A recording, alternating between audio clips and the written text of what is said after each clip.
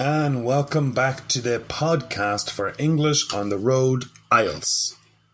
We are looking at describing people because people always come up in your IELTS exam. It might be part 1, part 2, or part 3, but you should always be able to use the following adjectives. So now, think of a person who is level-headed.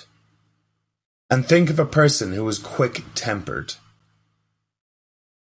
Level-headed and quick-tempered are two compound adjectives for describing people. One of these is positive and one of these is negative. For example, my friend John is very level-headed. Last week his house was on fire, but he did not panic. He was very calm and he got his dog and left the house. So, John is level-headed. There was a fire. He did not panic. Most people, when they see a fire, they panic. They lose their shit. But not John, because he remained calm.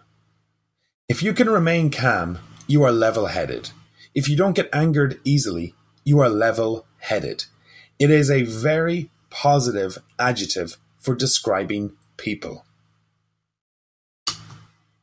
Quick-tempered is the opposite of level-headed. You get angry fast. It does not take much to make you angry.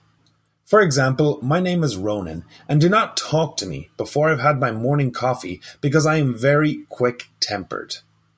If you try to talk to me before I had my coffee, I will not engage. We will not talk. We will not be friends. I will hate you forever. Quick-tempered, you get angry fast. So, how do we use these in the IELTS exam? Well, let's think about it.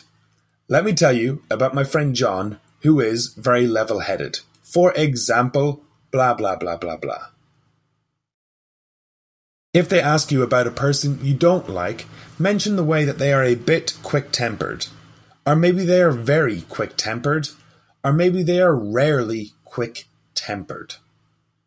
It's all about using the adjective in the correct way. So if you are talking about a person you like, you can say, oh, that person, he is not quick-tempered, he is extremely calm, and I can always go to him for advice. Maybe you want to say that that person was quick-tempered, but not anymore because they've matured.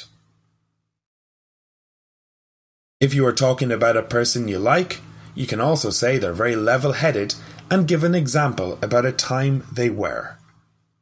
So, that's it for today. Quick-tempered and level-headed. My name is Ronan, and this is English on the Road.